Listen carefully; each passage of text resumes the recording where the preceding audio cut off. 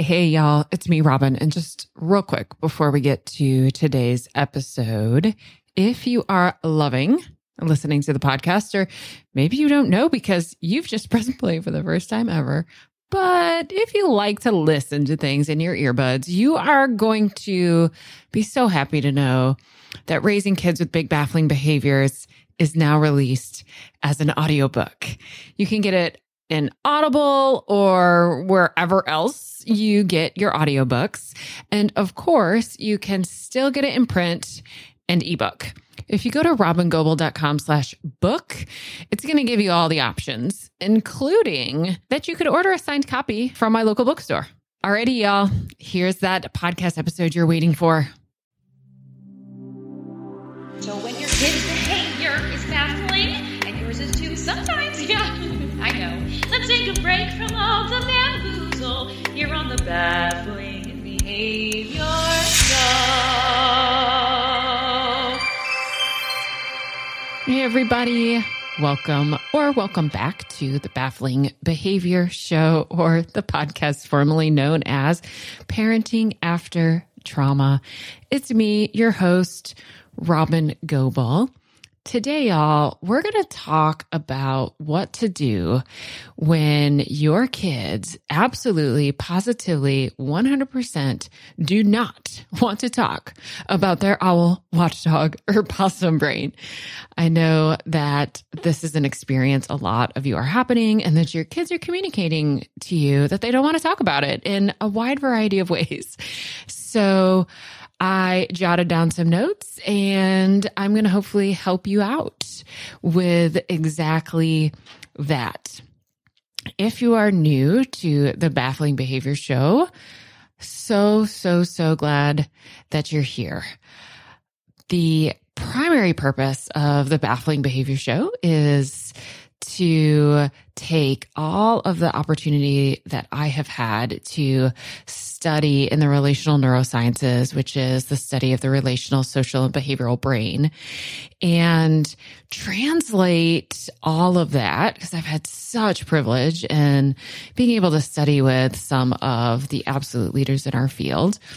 I want to take what I've had the opportunity to deep dive into and translate that all for you in a way that matters, in a way that's useful, in a way that's relevant, in a way that's actually like applicable in your real life, and not just a bunch of theoretical mumbo jumbo that doesn't actually help you. So together we explore what's going on underneath, right? We make some assumptions here about regulated, connected kids who feel safe, do well, and that no behavior is maladaptive. If you are brand new here, you might be wondering, like, oh my gosh, this is so much information. It's like drinking from a fire hose. Where do I even start? I've got two great places that you can start. One is my Start Here podcast, which is a separate podcast feed that I've taken 10 episodes from the Baffling Behavior Show, curated them, put them in order, and placed them into a separate podcast feed in the order I want you to listen to them in. That gives you a foundation, an introduction to parenting kids and seeing kids' behavior, seeing everyone's behavior through the lens of regulation, connection, and felt safety. The second place that I'd invite you to go if you're brand new here is to my book, Raising Kids with Big Baffling Behaviors, Brain, Body, Sensory Strategies That Really Work.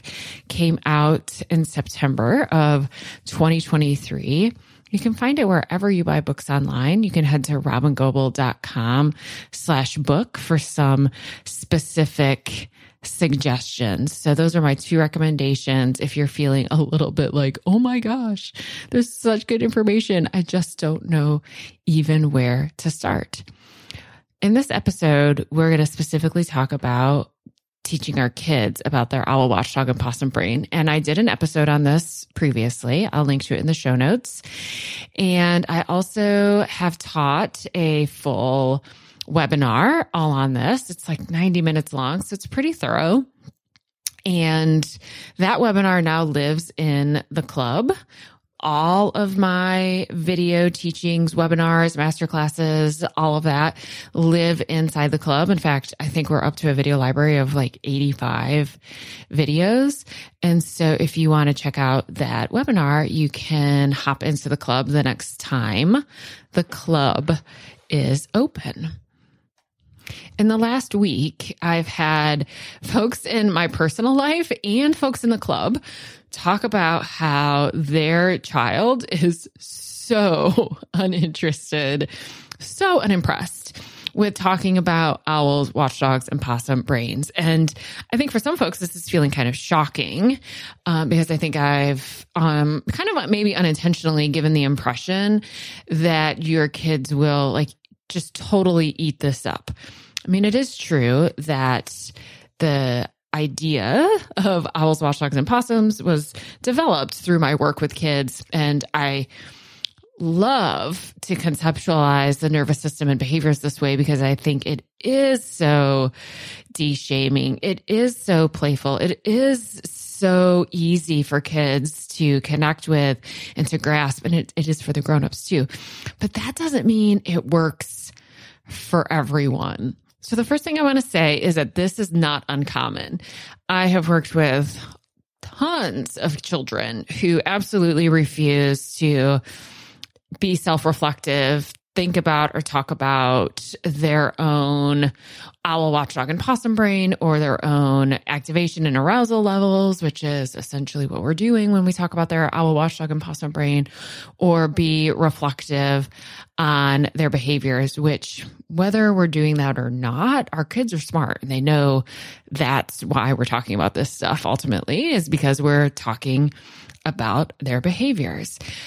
I really want to emphasize that if your kids are reacting poorly to owl, watchdog, and possum language, it's not that you're doing it wrong. And it's also not that it doesn't work. I mean, it's absolutely true that the owl, watchdog, and possum metaphor might not be the best one for your kid. And that's totally okay because there's lots of metaphors, lots and lots of ways we can teach kids about their brains and their behaviors and their nervous system. It's also not that your kid is being controlling or just delights in arguing or always has to be right or is never willing to be cooperative. I mean, those might be accurate descriptions, but that's not the final piece of this puzzle, right? Like your kids aren't just uncooperative.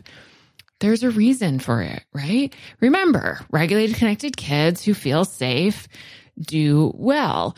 And well doesn't mean that they love this owl, watchdog, possum metaphor. Not at all. I mean, well would mean that they could maybe express it without freaking out at you or calling you names or ripping up a bunch of papers or throwing something at you, right? Now, because I used to be a therapist and am not just a parent, I am used to, comfortable with, familiar with thinking about things like treatment planning and children's different developmental capacities. And I take an interpersonal neurobiology approach to assessment and treatment planning. And I think about different domains of integration and what different behaviors mean with regards to domains of integration. I mean, basically, what I'm saying that I have a lot of practice with that you probably don't if you're not trained as a clinician or a therapist. And I have a lot of practice with something that's called clinical reasoning. Now, I went to Google just to be able to give you like a really fast definition of what clinical reasoning is. I seriously just typed in clinical reasoning, and the very first one that popped up says that clinical reasoning is the process by which clinicians collect cues, process information, come to an understanding of a patient problem or situation, plan and implement interventions, evaluate outcomes, and reflect on and learn from the process. Okay, that's clinical reasoning. And I literally do this for a living. And of course you don't because you're a parent. Though I will say, if you've been listening to this podcast for a long time, or you've read my book, or you've been in the club, you probably actually have developed a clinical reasoning muscle, even without realizing it, and certainly without calling it that. I mean, the reason I talk so much about the neuroscience of behavior is essentially to help you flex your clinical reasoning muscles. I mean, I wouldn't call it that exactly, although I guess I kind of just did. So after I Googled the definition of clinical reasoning so that I could just straight up give you a definition without fumbling over it, I then Googled why clinical reasoning is important. And Google said, because it improves client outcomes. Oh, okay, cool. Well, that's great. So understanding the neurobiology of behavior is important for parents because it helps us all achieve our goal, right? Of regulation, of connection, of felt safety. How can we invite regulation, connection, and felt safety if we don't have some understanding of the underlying neurobiological processes, right? So that's why I spend so much time teaching the theory. If we keep that in mind and we go back to the question of why are our kids freaking out when we talk about owls, watchdogs, and possums, or we invite them to reflect on their own inner state and think about their own owl, watchdog, and possum brains? We need to then shift into some curiosity about why. Because freaking out, telling you to show up, saying, that's so stupid. I hate talking about that.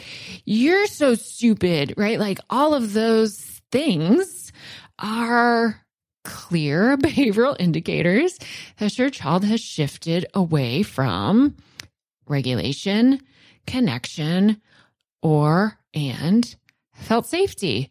So the question becomes, why? Why do some children really hate reflecting on their own inner state to the point where they can become verbally, maybe even physically aggressive? Y'all, there really is only one reason, and then we can tease apart kind of the sub-reasons underneath that. But all of us refuse to do things because they feel bad. Having attention drawn to, and then oftentimes some sort of like overt or more subtle request of the child to then also pay attention to their physiology, it must feel bad if our kids are then kind of freaking out about it, and not just bad, but intolerably bad. I mean, a lot of you are describing to me the fact that being, invited to reflect on their own owl, watchdog, and possum brains or pathways is in and of itself inviting, prompting a watchdog or a possum reaction, right? It's flipping our kids into protection mode. Okay, why? All right. So for simplicity's sake, I'm just going to say that being self-reflective is an owl brain skill.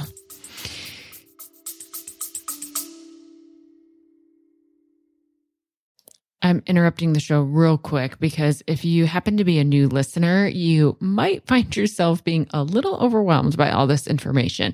That makes total sense. I mean, there's like 150 episodes plus all the free resources that are available over my website. It's just a lot.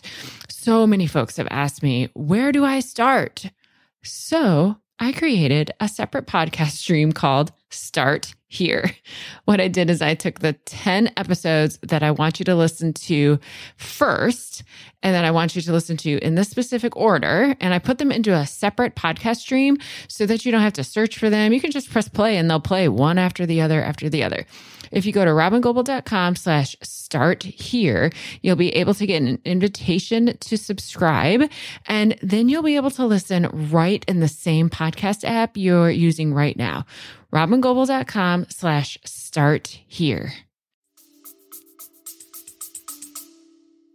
If you're listening to this podcast, my guess is that you know a child who doesn't have a very strong owl brain, who really needs some help growing and strengthening their owl brain. And also, my guess is that if you have a child who kind of freaks out about being invited or prompted to think about their own owl, watchdog, or possum brain, what you have is a child who doesn't have a very strong owl brain. So it's just a guess, but my guess also is that it's a pretty good guess. So if your kid doesn't have a very strong owl brain and you're inviting them to engage in an owl brain skill or activity, you're in a sense asking your kid to do something that's beyond their developmental capacity. And that feels bad. People don't like to be asked to do things that they're not capable of doing. So it feels bad and they freak out. That's one explanation, that it's essentially inviting your kid to do something that they really can't do. Another explanation here is that many of the kids that I've known, so this might apply to your kid, have learned that any and all attention given to their behavior is coupled with the feeling of shame.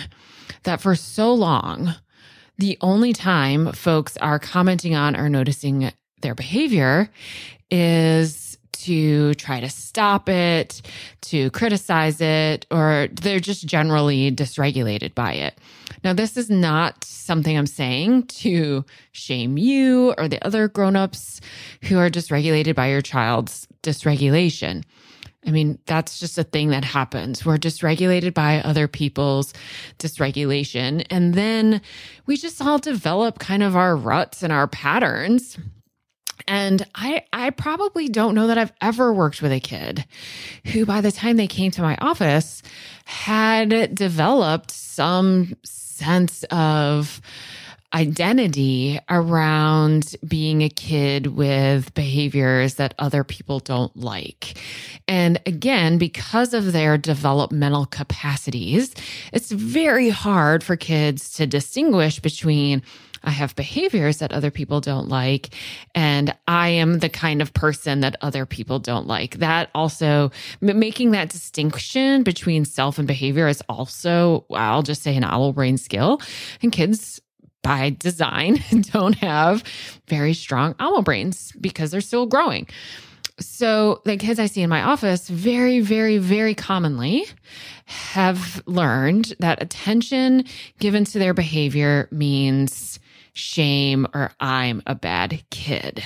So then when we invite reflection or even just notice our kids through the owl, watchdog, possum brain or pathway language or metaphor, it is kind of instantly evoking this sense of shame or I'm a bad kid. And then that's, sending our kids down the watchdog or possum pathway. And then they're yelling at you, telling you to shut up or that you're stupid. Some of your kids have developed very strong protectors that let's just say they essentially execute the job of being disconnected from themselves. By design, this is a very brilliant neurobiological protective mechanism. The further and further and further we go down the watchdog or the possum pathway, which, to break the metaphor for a minute, means the more and more sympathetically activated we get, or the more and more we kind of throw that dorsal vagal brake while we're in protection mode, the less ability we have to be connected to ourselves. Owl brain, or a ventral vagal state, or feeling safe and connected, is synonymous with connection to self. And for our kids who have spent so long not in their owl brain, right? They've spent so long down the Watchdog or Possum pathway. They have spent a lot of time practicing being very disconnected from themselves. And they've done this as a protective mechanism because there was so many experiences where being connected to themselves, being connected to their bodies, to their sensations, to their feelings, it just felt too bad. Right. And so a protective mechanism was to disconnect from self. And then by inviting self-reflection, by talking about the owl, watchdog, or possum pathway, you're really asking that child to kind of lay down their protection and or to really risk feeling sensations that they have gone to great lengths to disconnect from. There's probably a lot of reasons why some kids are more averse to self-reflection, being present with themselves, noticing their own feelings and sensations. The last one I'm going to talk about today in this podcast is that some kids have a really sensitive, let's call it a spidey sense, for the fact that you're trying to change them. And this is really tricky because we are trying to change them. This is literally my job as a therapist, was just working with people who either came to me because they wanted to change or came to me because their parents wanted them to change. And so there, as a therapist, there was always this very real tension between the whole point being wanting to change with also the truth that change only comes after full acceptance. Change only comes when there is no agenda to change. I mean, it's just such a complex, energetic place to navigate, right? To completely accept someone while also creating the space that invites the possibility for change, or what I would say in interpersonal neurobiology language is inviting the possibility for integration, but it's still change. No matter how we look at it, it's still change. And the invitation really has to come from this place of, I have no agenda. I'm offering this invitation of safety, but I'm not doing it because I have an agenda of wanting you to change. Y'all, that is so tricky for a therapist to embody. I mean, it's so tricky. So it's like bordering on impossible for a parent to embody. I really, really, really get that. My point actually isn't to suggest that you're doing something wrong or you should try to change that or anything like that. My point is that it makes perfect sense why our kids think that by using owl, watchdog, and possum language, we're trying to change something about them. I mean, it makes perfect sense that they think that. It makes perfect sense that you want to change something.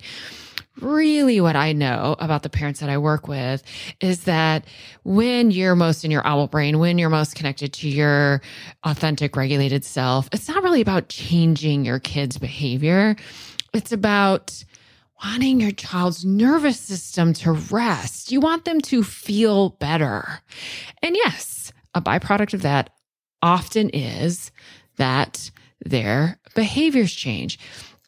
But we spend a lot of time with our dysregulated kids. That dysregulates us slightly or a lot. And that means that often what it comes across as, I want you to change. And oftentimes that is true. We want them to change.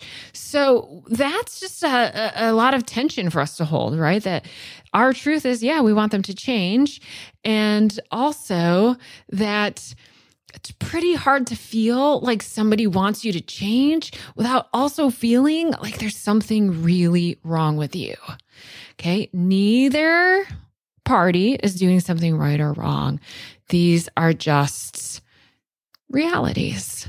So yeah, it makes some sense that kids might be really opposed to being self-reflective, thinking about owl, watchdog, and possum language, if they can feel a sense that's what's underneath it is, from their point of view, some manipulation, right? Some attempt to get them to change and be different.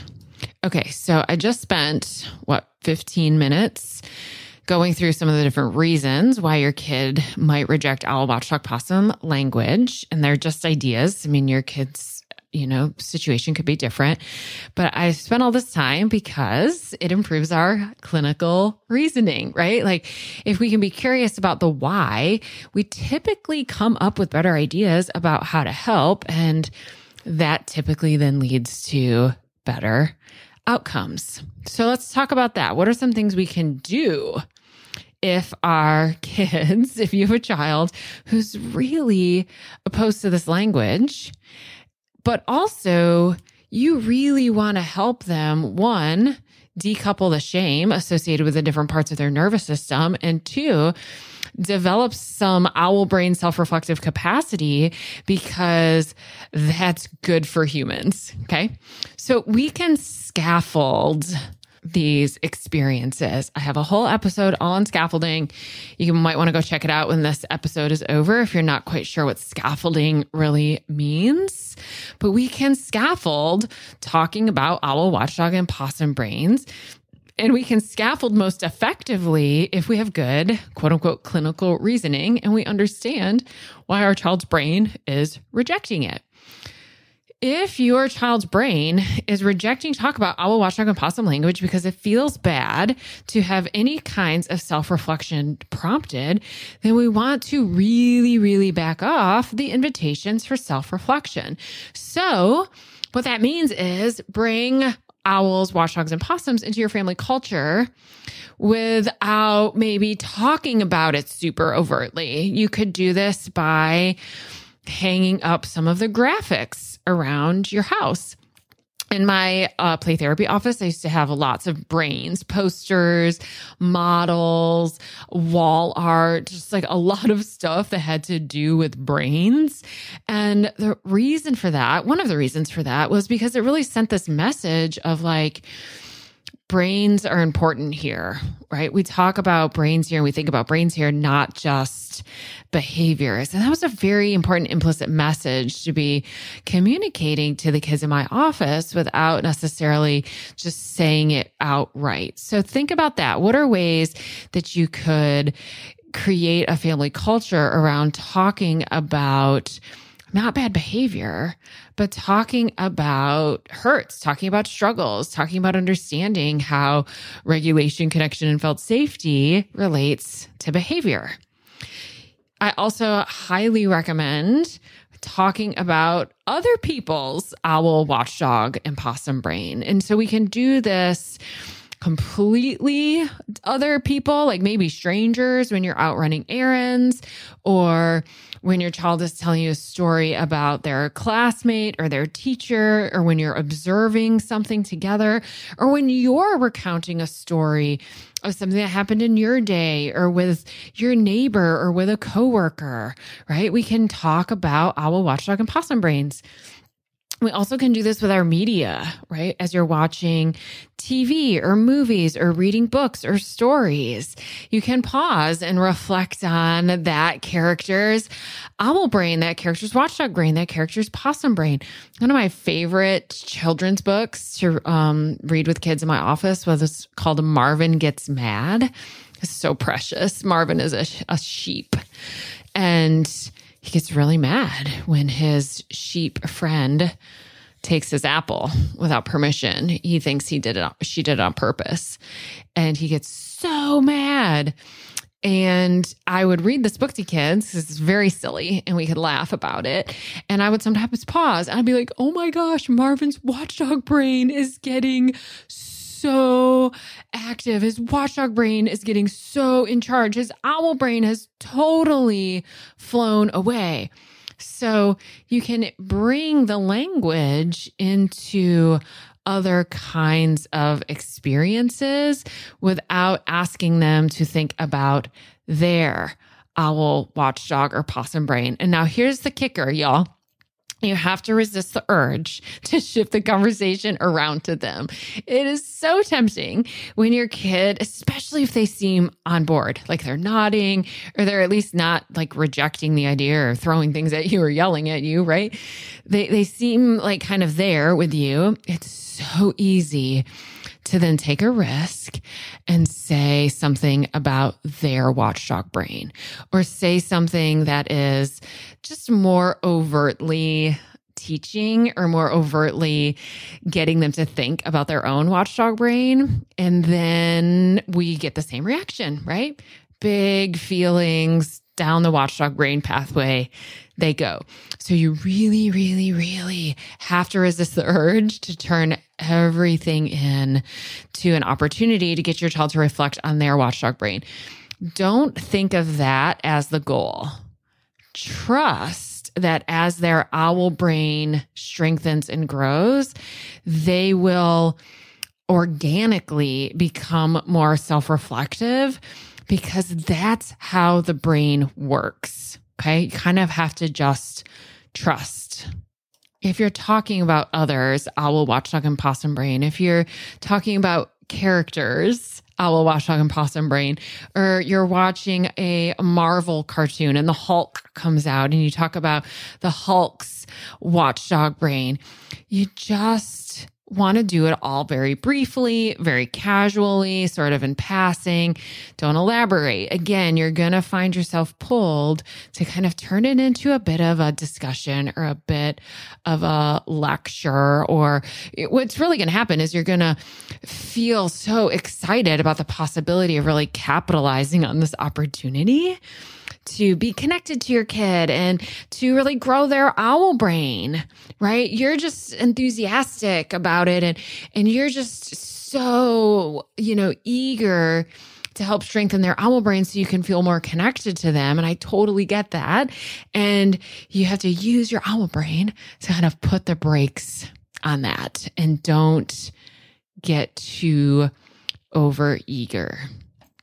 Remind yourself that developmentally, keeping things at a distance, talking about other people, talking about things in third person, talking about characters that aren't even in real life.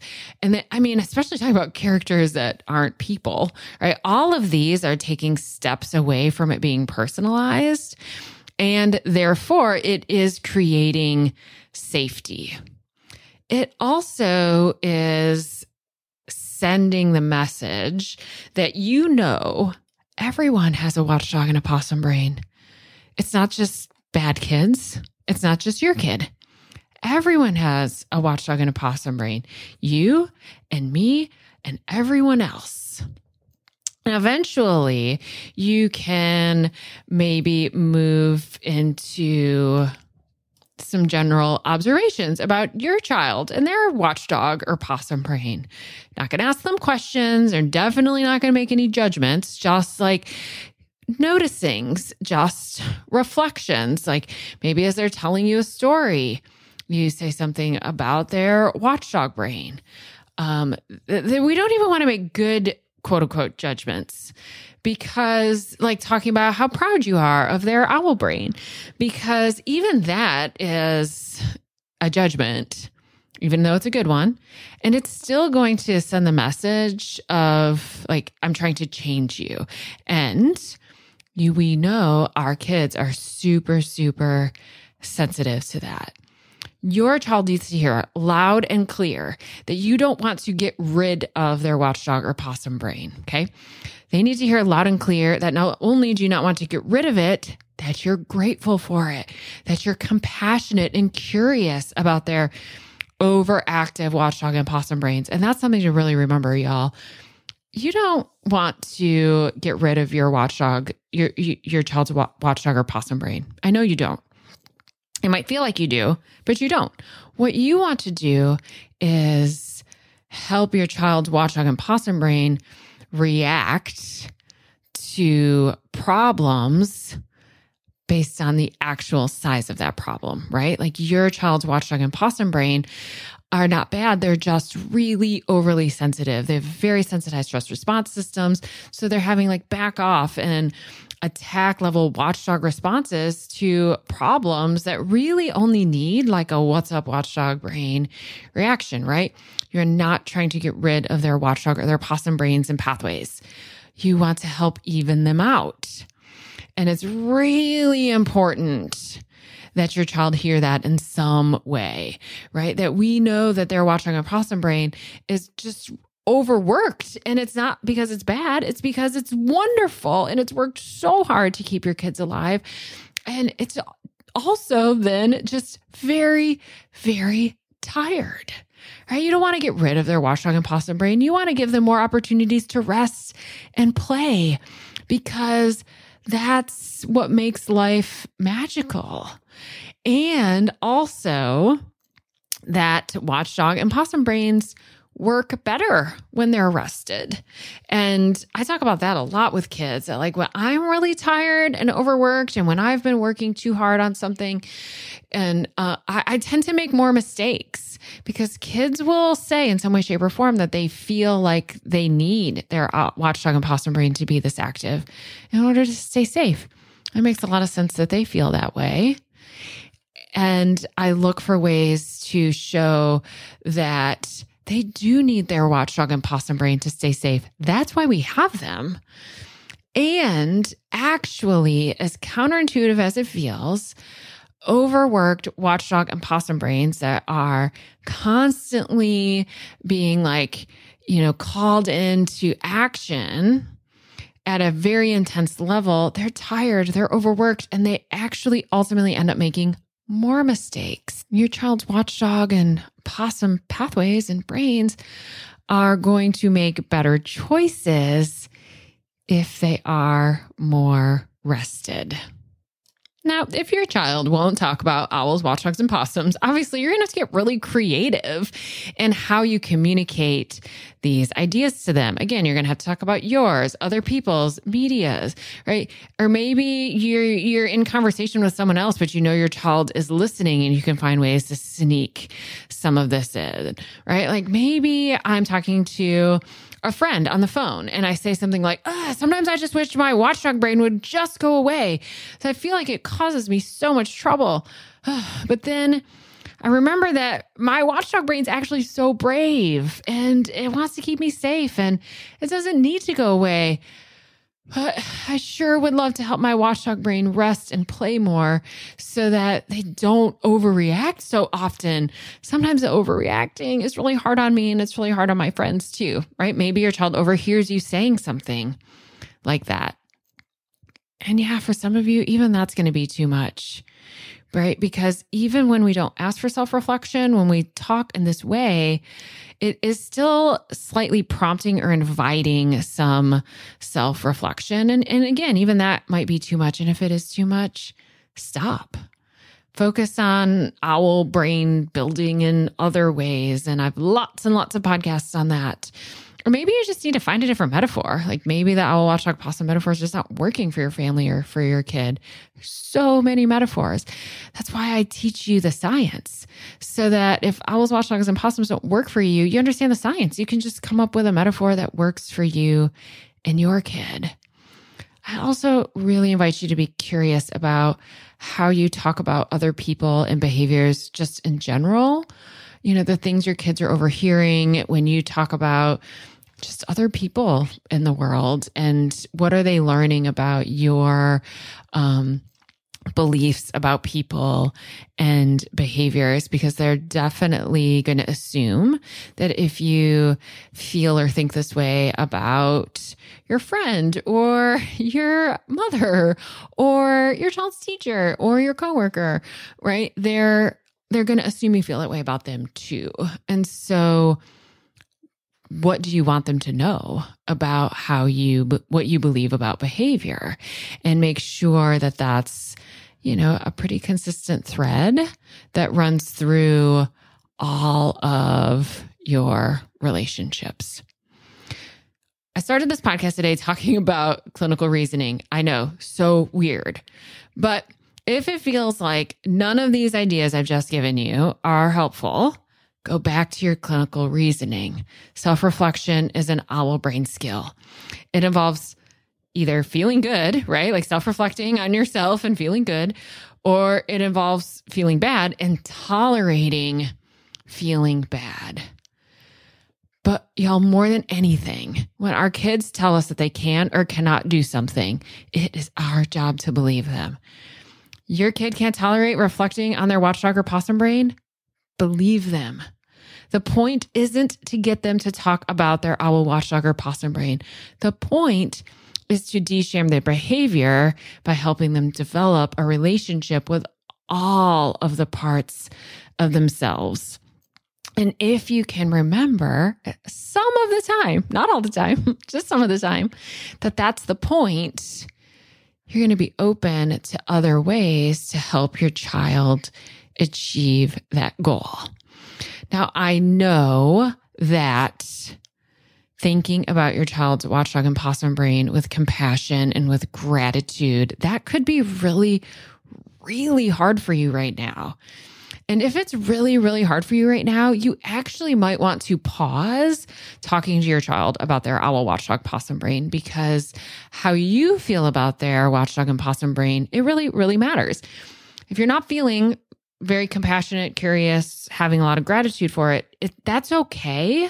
It makes perfect sense that you're not feeling those ways. And that also means it's probably a great idea to pause talking about them and then spend some time with yourself, connecting to yourself, healing the parts of yourself that really need to be seen and heard and met and known and validated about what's so hard about living with someone with such an overactive watchdog and possum brain. And then once you can do that, it will start to be easier to help your child be with their watchdog and possum brain with compassion and gratitude and curiosity. If that's feeling really hard for you right now, there's a few things that I'll suggest. Keep listening to this podcast. Just keep listening. Keep pressing play. There's lots of other great podcasts too. Just keep kind of immersing yourself in compassionate resources that help you have compassion for yourself as well. Okay, so just keep pressing play on all the podcast episodes. Consider coming to join us over in the club. That's what we really do in the club, is help folks who need connection and co-regulation themselves so that they can parent their kids the way that they really want to. My colleagues, Melissa and Lisa, wrote a book called Reclaim Compassion. They were guests on the podcast. I'll put that in the show notes. They take a really compassionate approach to helping parents who are experiencing what they call blocked care. I might call that like a really overactive possum response to parenting. It is a book that weaves in some aspects of the Christian faith. So just know that if you go to check out that book. And then, of course, I invite you to check out my book, Raising Kids with Big Baffling Behaviors. It is, without question, a parenting book, and it's written in a way that really weaves in this compassion for yourself as the parent, helps to really strengthen your own stress response system, gives you the opportunity to be with yourself in a way that you need so that you could then be with your child in the way that your child needs. So again, if you aren't feeling a lot of compassion, curiosity, gratitude for your child's watchdog and possum pathways, I get it. That makes perfect sense. There's a few things that I just recommended that you might want to explore before you spend a lot of time trying to help your kid get to know their owl, watchdog, or possum brain. All right, y'all. Well, here we are at the end of our time together again. As always, thank you so much for pressing play, for showing up here, for showing up for your kids, for showing up for yourself, for continuing to come back, even when things are really, really like excruciatingly, really hard. I'm so incredibly honored to be invited on this journey with you, to play whatever role or part I get to play in helping you develop compassion and gratitude for your own watchdog and possum pathway, so that ultimately, we can help our kids love their watchdog and possum brains as well. Thank you. I will look so forward to being with y'all again next week. Bye-bye. Are you ending this episode with maybe a big sigh of relief? Like, yes, finally, someone gets me and my kids. But also maybe a sense of like, okay, but now what? All right, y'all, I've got lots of possible now whats. If you want to connect with me directly, like pick my brain, have access to me almost every day, not to mention hundreds of other parents from around the world who totally get what it's like to be you, then you're going to want to join us in the club. We have monthly live events, including groups for siblings of dysregulated kids, a huge video library with something like 80 or 90 videos, plus transcripts and certificates of completion. Plus, of course, a very active forum that I'm participating in every single day. We open for new members periodically, so go check robingoble.com/the club. If we aren't open now, you can put yourself on the waiting list and I'll let you know the moment we open for new members. That's robingoble.com/the club. Now, if you're a professional and you want to strengthen your capacity to work with the families of kids with big, baffling behaviors and vulnerable nervous systems, plus use all of my materials, including a 12-module course that follows raising kids with big, baffling behaviors, plus be included in an online searchable directory so families all over the world could find you, then you're looking for Being With, which is my year-long immersive training program that runs January through December. So you'll want to go to robingoble.com/beingwith, read all about it. And if you're interested, put yourself on that waiting list too. Now, if you just maybe need a little extra connection and co-regulation, but don't feel like you need to join the club, then you can just keep listening to my podcast. Or you could go subscribe to my Start Here podcast, and that'll give you 10 episodes in order that will take you through cultivating a great foundation of parenting with regulation, connection, and felt safety. That's at robingoble.com/start here. You have to go there. You can't just find it in your podcast app. Or you could get yourself a copy of Raising Kids with Big Baffling Behaviors, paper book, audiobook, ebook. You can get that anywhere books are sold. Or you can just head to my website, download one of my very many free resources. I keep them all really easy to access at robingoble.com/free resources. Webinars, masterclasses, ebooks, infographics, all sorts of stuff. Go check it out. See what of those things could be supportive of you, or maybe to the other adults in your life who are helping support you and your child. There are just so many ways that you and I could be more connected, and you can get the amount of co-regulation and support that you need. If it feels like a lot to remember, all you have to do is go to robingoble.com and take your time clicking around, seeing what I got there. I am so, so glad you and I are connected now, and I can't wait to be with you again soon in our next episode of the Baffling Behavior Show. Bye-bye, y'all.